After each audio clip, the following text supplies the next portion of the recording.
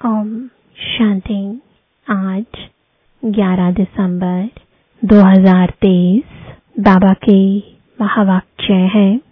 मीठे बच्चे, तुम सबको जीवन मुक्ति का मंत्र देने वाले सतगुरु के बच्चे गुरु हो। तुम ईश्वर के बारे में कभी भी झूठ नहीं बोल सकते। प्रश्न है, सेकंड में जीवन मुक्ति प्राप्त करने की विधि और उसका गायन क्या है? उत्तर है, सेकंड में जीवन मुक्ति प्राप्त करने के लिए प्रवृत्ति में रहते कमल फूल समान पवित्र बनो। सिर्फ इस अंतिम जन्म में पवित्रता की प्रतिज्ञा करो तो जीवन मुक्ति मिल जाएगी। इस पर ही राजा जनक का मिसाल गाया हुआ है कि गृहस्थ व्यवहार में रहते 1 सेकंड में प्रतिज्ञा के आधार पर जीवन मुक्ति प्राप्त की। गीत है, यह वक्त जा रहा है। किसके लिए रुका है, किसके लिए रुकेगा, करना है जो भी कर ले, ये वक्त जा रहा है, ये वक्त जा रहा है, किसके लिए रुका है। ओम शांति। बाप आते हैं सबको सेकंड में जीवन मुक्ति देने। गायन भी है, सबका सद्गतिदाता जीवन मुक्तिदाता एक है। 1 सेकंड में जीवन मुक्ति क्यों कहते हैं? जिसे राजा जनक का मिसाल है। उनका नाम जनक था, परंतु भविष्य में वही अनुजनक बनता है। जनक के लिए कहते हैं कि उन्हें 1 सेकंड में जीवन मुक्ति मिली, लेकिन जीवन मुक्ति तो सतयुग त्रेता में कहेंगे। गुरु लोग कान में मंत्र देते हैं, उसे वशीकरण मंत्र भी कहते हैं। वे तो सब मंत्र देते हैं, लेकिन तुम्हें मिलता है महामंत्र, जीवन मुक्ति का मंत्र। यह मंत्र कौन देते हैं? ब्रह्मा कुमार, ब्रह्मा कुमारियां। उन्हें यह मंत्र कहाँ से मिला? उस सतगुरु से। सर्वोत्तम तो एक ही बाप है, फिर तुम बच्चे सर्वोत्तम बनते हो। उनमें सर्वोत्तम गुरु होते हैं। तुम भी सतगुरु के बच्चे गुरु हो। गीता सुनाने वाले को भी गुरु कहा जाता है। नंबरवार तो होते ही हैं। तुम भी सत बोलने वाले गुरु हो।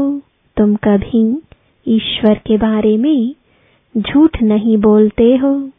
पहले पहले तो तुम पवित्रता के ऊपर ही समझाते हो कि बाप से प्रतिज्ञा करो, हम कभी भी विकार में नहीं जाएंगे। झूठ आदि न बोलना, यह तो कॉमन बात है। झूठ तो बहुतों से निकलती रहती है, पर यहाँ वह बात नहीं है। यहाँ है पवित्रता की बात। गृहस्थ व्यवहार में रहते इस अंतिम जन्म में हम बाप से प्रतिज्ञा करते हैं कि हम कमल पुष्प समान पवित्र रहेंगे। तो यहाँ पवित्र रहने की बात है। कहेंगे यह तो बहुत ऊंच मंजिल है, यह तो हो नहीं सकता। तुम कहेंगे वहाँ क्यों नहीं हो सकता? यह तो गाया हुआ है कमल फूल समान। यह दृष्टांत शास्त्रों में लिखा हुआ है। जरूर बाप ने ही ऐसी शिक्षा दी है भी भगवानुवाच या ब्राह्मणोवाच। भगवान सबको नहीं सुनाते हैं, ब्राह्मण बच्चे ही सुनते हैं। यह बात तुम्हें सबको समझानी है। मूल बात है पवित्रता की। कमल फूल समान पवित्र बनना है जनक मिसल। वही जनक फिर अनुजनक बना, जैसे राधे अनुराधे बनती है। कोई का नाम नारायण है तो भविष्य में अनुनारायण बनता है। यह एक्यूरेट बात है। तो जो भी आते हैं उनको समझाना पड़े। सुना तो है सेकंड में जीवन मुक्ति। गृहस्थ व्यवहार में रहते ऊंच पद पाया जा सकता है। हम अनुभव से कहते हैं, गपोड़ा नहीं मारते हैं। भगवानुवाच मुख्य बात समझानी है। भगवान सबका बाप है, जरूर जीवन मुक्तिदाता भी वही है। यह है प्रवृत्ति मार्ग। सन्यासियों का तो है ही निवृत्ति मार्ग। वह कभी राजयोग सिखला नहीं सकते। वह तो घर बार छोड़ भागने वाले हैं। वो यह ज्ञान दे नहीं सकते। यह है राजयोग। गृहस्थ व्यवहार में रहते कमल फूल समान पवित्र रहना है। सतयुग में भारत पवित्र प्रवृत्ति मार्ग था। वॉइसलेस दुनिया थी। राजाई में स्त्री पुरुष दोनों चाहिए। तो समझाना पड़ता है, हम अनुभवी हैं। गृहस्थ व्यवहार में रहते कमल फूल समान पवित्र रह सकते हैं। हम जानते हैं कि पवित्र बन बाप द्वारा पवित्र दुनिया के मालिक बनते हैं। पवित्र प्रवृत्ति मार्ग था, अब तो अपवित्र प्रवृत्ति मार्ग है। यह दुनिया ही भ्रष्टाचारी है। वह श्रेष्ठाचारी दुनिया थी। रावण भ्रष्टाचारी बनाते हैं, राम श्रेष्ठाचारी बनाते हैं। आधा कल्प रावण राज्य चलता है। भ्रष्टाचारी दुनिया में भक्ति मार्ग है। दान पुण्य आदि करते रहते हैं, क्योंकि भ्रष्टाचार है। समझते हैं मनुष्य जितना भक्ति दान पुण्य करेंगे तो फिर भगवान मिलेगा। भगवान की भक्ति करते हैं, कहते हैं कि आकर हमको श्रेष्ठ बनाओ।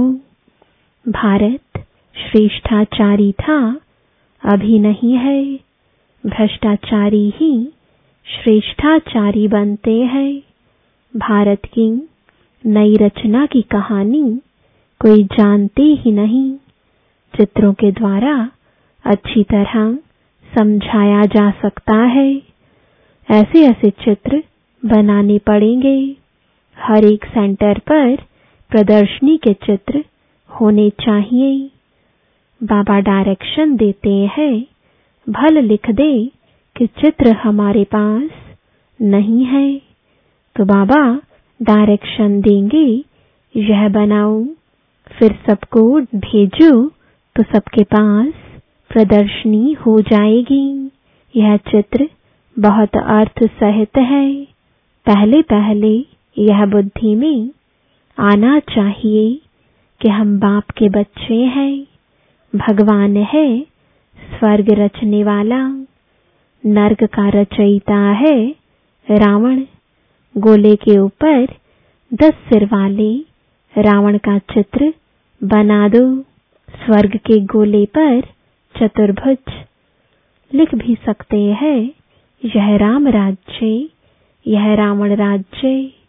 इस समय रावण सर्वव्यापी है। वहां हम राम सर्वव्यापी तो नहीं कह सकते। गाया भी जाता है, आत्मा परमात्मा अलग रहे बहुकाल, फिर सुंदर मेला कर दिया जब सतगुरु मिला दलाल। तो जरूर वह आएगा ना। यह हिसाब कोई भी जानते नहीं है। पहले पहले अलग हुई है देवी देवताओं की आत्माएं। यह नॉलेज है, कोई को भी समझाना है। आत्माओं का बाप तो है ना। अब हे आत्मा, अपने परम पिता परमात्मा का ऑक्यूपेशन बताओ। क्या नहीं जानती हो? ऐसा बच्चा तो होता नहीं जो बाप के ऑक्यूपेशन को नहीं जानता हो। बाप बैठ समझाते हैं, तुम अपने जन्मों को नहीं जानते हो, मैं समझाता हूँ। पहले पहले जो देवी देवता है वह इतने जन्म लेते हैं, तो हिसाब करो दूसरे धर्म वाले कितने जन्म लेते होंगे। सिद्ध कर बताना पड़े, मैक्सिमम इतने हैं। झाड़ वृद्धि को पाता जाता है। पहले पहले देवी देवता थे, उन्हों के ही 84 जन्म कहे जाते हैं। भारत की नॉलेज है ना। प्राचीन भारत की नॉलेज किसने दी? यह भगवान ने ही दी है। नॉलेजफुल गॉड फादर है ना। ब्रह्मा को भी नॉलेजफुल नहीं कहेंगे, श्री कृष्ण को भी नहीं कहेंगे। श्री कृष्ण की महिमा ही अलग है। यह समझने की बड़ी ही क्लियर नॉलेज है। भगवान तो सबका एक ही निराकार परमपिता परमात्मा है। वह है रचयिता। श्री कृष्ण तो है रचना। ऊंच ते ऊंच भगवान तो एक है ना। सर्वव्यापी उनको कह नहीं सकते। भारत में ऊंच ते ऊंच प्रेसिडेंट, फिर नंबरवार और है। सबका ऑक्यूपेशन बताएंगे। ऐसे तो नहीं सब एक ही है। हर एक आत्मा को अविनाशी पार्ट मिला हुआ है, यह सिद्ध करना है।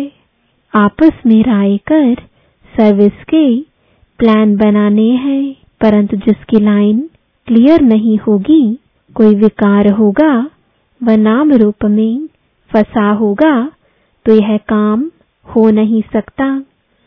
इसमें लाइन बड़ी क्लियर चाहिए। रिजल्ट तो अंत में ही निकलेगी। अभी सभी नंबरवार है। मनुष्य कहते हैं यह व्यास भगवान ने शास्त्र बनाए। अब व्यास तो भगवान हो नहीं सकता। वास्तव में धर्म के शास्त्र हैं ही 4। भारत का धर्म शास्त्र तो है ही एक, माय बाप गीता। वर्षा उनसे ही मिलता है। माँ द्वारा बाप से वर्षा मिलता है। गीता माता का बाप है रचता, तो गीता द्वारा ही बाप ने प्राचीन सहज राजयोग की नॉलेज दी है। गीता तो भारत खंड का शास्त्र है। फिर इस्लामी का धर्म शास्त्र अपना है, बुद्ध का अपना है, क्रिश्चियन का अपना है। गीता तो है सबका माय बाप, बाकी शास्त्र है बाल बच्चे। यह बाद में निकले हैं। बाकी इतने वेद उपनिषद आदि यह सब किस धर्म के हैं, यह मालूम तो होना चाहिए कि यह किसने उच्चारे, उससे कौन सा धर्म निकला। कोई धर्म तो है नहीं। पहले तो सिद्ध करना है कि गीता खंडन की हुई है। बाप के बदले बच्चे का नाम दे दिया है। जीवन चरित्र तो सबका अलग अलग है।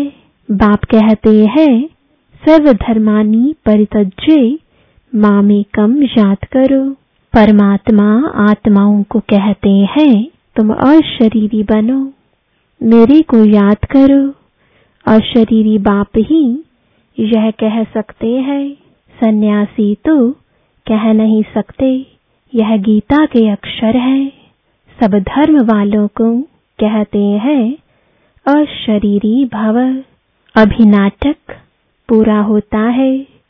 सबको मंत्र मिलता है कि देह सहित देह के सब संबंध त्याग, मामेकम याद करो तो तुम मेरे पास आ जाएंगे। मुक्ति के बाद जीवन मुक्ति है जरूर।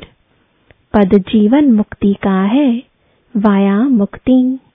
जो भी आते हैं सतो रजो तमो से पास करते हैं। समझानी कितनी अच्छी है, परंतु बच्चे एक कान से सुन दूसरे कान से निकाल देते हैं। वैसे है बहुत सहज। तुम जगह जगह पर प्रदर्शनी करो, अखबारों में भी पढ़ जाए, खर्चा कर सकते हो, भल सब सुने। अखबार में तो जरूर डालना है। बच्चों को बड़ा नशा रहना चाहिए। बाकी टाइम बहुत थोड़ा बचा है। अतीन्द्रिय सुख की भासना गोप गोपियों से पूछो। गाया हुआ है यह गोपी वल्लभ के गोप गोपियां हैं। गोप गोपियां न सतयुग में न कलयुग में होते हैं। वहां लक्ष्मी देवी राधे देवी है। गोप गोपियां अभी हैं। गोपी वल्लभ के बच्चे पोत्रे पोत्रियां हैं। जरूर दादा भी होगा। दादा बाबा और मम्मा। यह नई रचना हुई है संगम पर। बाप कहते हैं मैं कल्प कल्प कल्प के संगम युगे आता हूँ नई दुनिया बनाने। आसुरी संतान से तुम ईश्वरीय संतान बने हो। फिर बनेंगे दैवी संतान, फिर क्षत्रिय वैश्य शूद्र संतान बनेंगे 84 जन्मों में। फिर साथ साथ वृद्धि भी होती रहती है। झाड़ भी पूरा कंप्लीट चाहिए। प्रलय भी नहीं होती है। भारत तो अविनाशी खंड है। भारत की बहुत महिमा करनी है। भारत सब खंडों में श्रेष्ठ है। विनाश कभी नहीं होता। अच्छा, मीठे मीठे सिकिलदे बच्चों प्रति माता पिता बाप दादा का याद प्यार और गुड मॉर्निंग। रूहानी बाप की रूहानी बच्चों को नमस्ते। रूहानी बच्चों की रूहानी बाप दादा को गुड मॉर्निंग और नमस्ते। रात्रि क्लास 16 अप्रैल 1968। तुम ब्राह्मण बच्चों बगैर किसको भी यह पता नहीं है कि संगम युग कब होता है। इस कल्प के संगम युग की महिमा बहुत है। बाप आकर राजयोग सिखलाते हैं। सतयुग के लिए तो जरूर संगम युग ही आएगा। हैं भी मनुष्य, उनमें कोई कनिष्ठ कोई उत्तम है। उनके आगे महिमा गाते हैं। आप पुरुषोत्तम हो, हम कनिष्ठ हैं। आप ही बताते हैं मैं ऐसे हूँ। अभी इस पुरुषोत्तम संगम युग को तुम ब्राह्मण बगैर कोई भी नहीं जानते। इसकी एडवर्टाइज कैसे करें जो मनुष्यों को पता पड़े।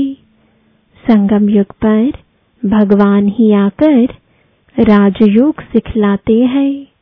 तुम जानते हो हम राजयोग सीख रहे हैं।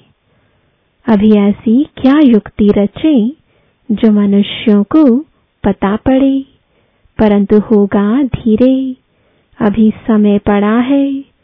बहुत गई थोड़ी रही, थोड़ी की भी थोड़ी रही। हम कहते हैं तो मनुष्य जल्दी पुरुषार्थ करे, नहीं तो ज्ञान सेकंड में मिलता है, जिससे तुम उसी समय सेकंड में जीवन मुक्ति पा लेंगे। परंतु तुम्हारे सिर पर आधा कल्प के पाप है, वह थोड़े ही सेकंड में कटेंगे। इसमें तो टाइम लगता है। मनुष्य समझते हैं अभी तो समय पड़ा है। अभी हम ब्रह्मा कुमारियों पास क्यों जाएं? लिटरेचर से उल्टा भी उठा लेते हैं। तकदीर में नहीं है तो उल्टा उठा लेते हैं। तुम समझते हो यह पुरुषोत्तम बनने का युग है। हीरे जैसा गायन है ना, फिर कम हो जाता है। गोल्डन एज, सिल्वर एज, यह संगम युग है। डायमंड एज, सतयुग है। गोल्डन एज, यह तुम जानते हो। स्वर्ग से भी यह संगम अच्छा है। हीरे जैसा जन्म है। अमरलोक का गायन है ना, फिर कम होता जाता है। तो यह भी लिख सकते हो, पुरुषोत्तम संगम युग है डायमंड, सतयुग है गोल्ड, त्रेता है सिल्वर। यह भी तुम समझा सकते हो। संगम पर ही हम मनुष्य से देवता बनते हैं। 8 रत्न बनाते हैं ना, तो डायमंड को बीच में रखा जाता है। संगम का शो होता है। संगम युग है ही हीरे जैसा। हीरे का मान संगम युग पर है।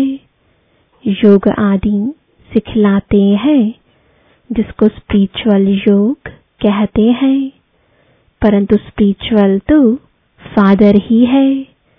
रूहानी फादर और रूहानी नॉलेज संगम पर ही मिलती है। मनुष्य जिनमें देह अहंकार है, वह इतना जल्दी कैसे मानेंगे। गरीब आदि को समझाया जाता है, तो यह भी लिखना है, संगम युग इज डायमंड। उनकी आयु इतनी। सतयुग गोल्डन एज, तो उनकी आयु इतनी। शास्त्रों में भी स्वास्तिका निकालते हैं। तो तुम बच्चों को भी यह याद रहे तो कितनी खुशी रहे। स्टूडेंट्स को खुशी होती है ना। Student life is the best life. यह तो सोर्स ऑफ इनकम है। यह है मनुष्य से देवता बनने की पाठशाला। देवताएं तो विश्व के मालिक थे, यह भी तुमको मालूम है। तो अथाह खुशी होनी चाहिए। इसलिए गायन है अतीन्द्रिय सुख। गोपी वल्लभ के गोप गोपियों से पूछो। टीचर अंत तक पढ़ाते हैं, तो उनको अंत तक याद करना चाहिए। भगवान पढ़ाते हैं और फिर भगवान साथ भी ले जाएंगे। पुकारते भी हैं, लिबरेटर, गाइड, दुख से छुड़ाओ। सतयुग में दुख होता ही नहीं। कहते हैं विश्व में शांति हो। बोलो आगे कब थी? वह कौन सा युग था, किसको पता नहीं है। राम राज्य सतयुग, रावण राज्य कलयुग। यह तो जानते हो ना। बच्चों को अनुभव सुनाना चाहिए। बस क्या सुनाऊं, दिल की बात। बेहद का बाप, बेहद की बादशाही देने वाला मिला, और क्या अनुभव सुनाऊं। और कोई बात ही नहीं। इस जैसी खुशी और कोई होती ही नहीं। कोई को भी किसी से रूठकर वास्तव में घर में नहीं बैठना चाहिए। यह जैसे अपनी तकदीर से रूठना है। पढ़ाई से रूठा तो क्या सीखेंगे। बाप को पढ़ाना ही है ब्रह्मा द्वारा, तो एक दो से कभी रूठना नहीं चाहिए। यह है माया। यज्ञ में असुरों के विघ्न तो पड़ते हैं ना। अच्छा, मीठे मीठे रूहानी बच्चों प्रति रूहानी बाप व दादा का याद प्यार। Good night. रूहानी बच्चों को रूहानी बाप की नमस्ते। धारणा के लिए मुख्य सार है। पहला, बाप जो सुनाते हैं वह एक कान से सुन दूसरे से निकालना नहीं है। ज्ञान के नशे में रह अतीन्द्रिय सुख का अनुभव करना है।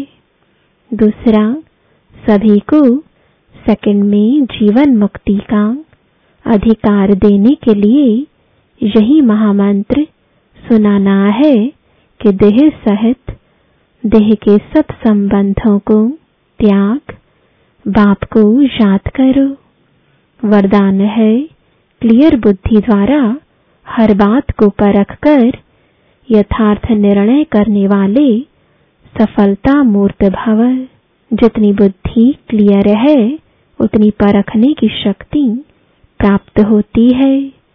ज्यादा बातें सोचने के बजाय एक बाप की याद में रहो, बाप से क्लियर रहो तो हर बात को सहज ही परख कर यथार्थ निर्णय कर सकेंगे। जिस समय जैसी परिस्थिति, जैसा संपर्क संबंध वाले का मूड, उसी समय पर उस प्रमाण चलना, उसको परख कर निर्णय लेना, यह भी बहुत बड़ी शक्ति है जो सफलता मूर्त बना देती है। स्लोगन है, ज्ञान सूर्य बाप के साथ, लकी सितारे वह है जो जग से अंधकार को मिटाने वाले हैं, अंधकार में आने वाले नहीं। ओम शांति।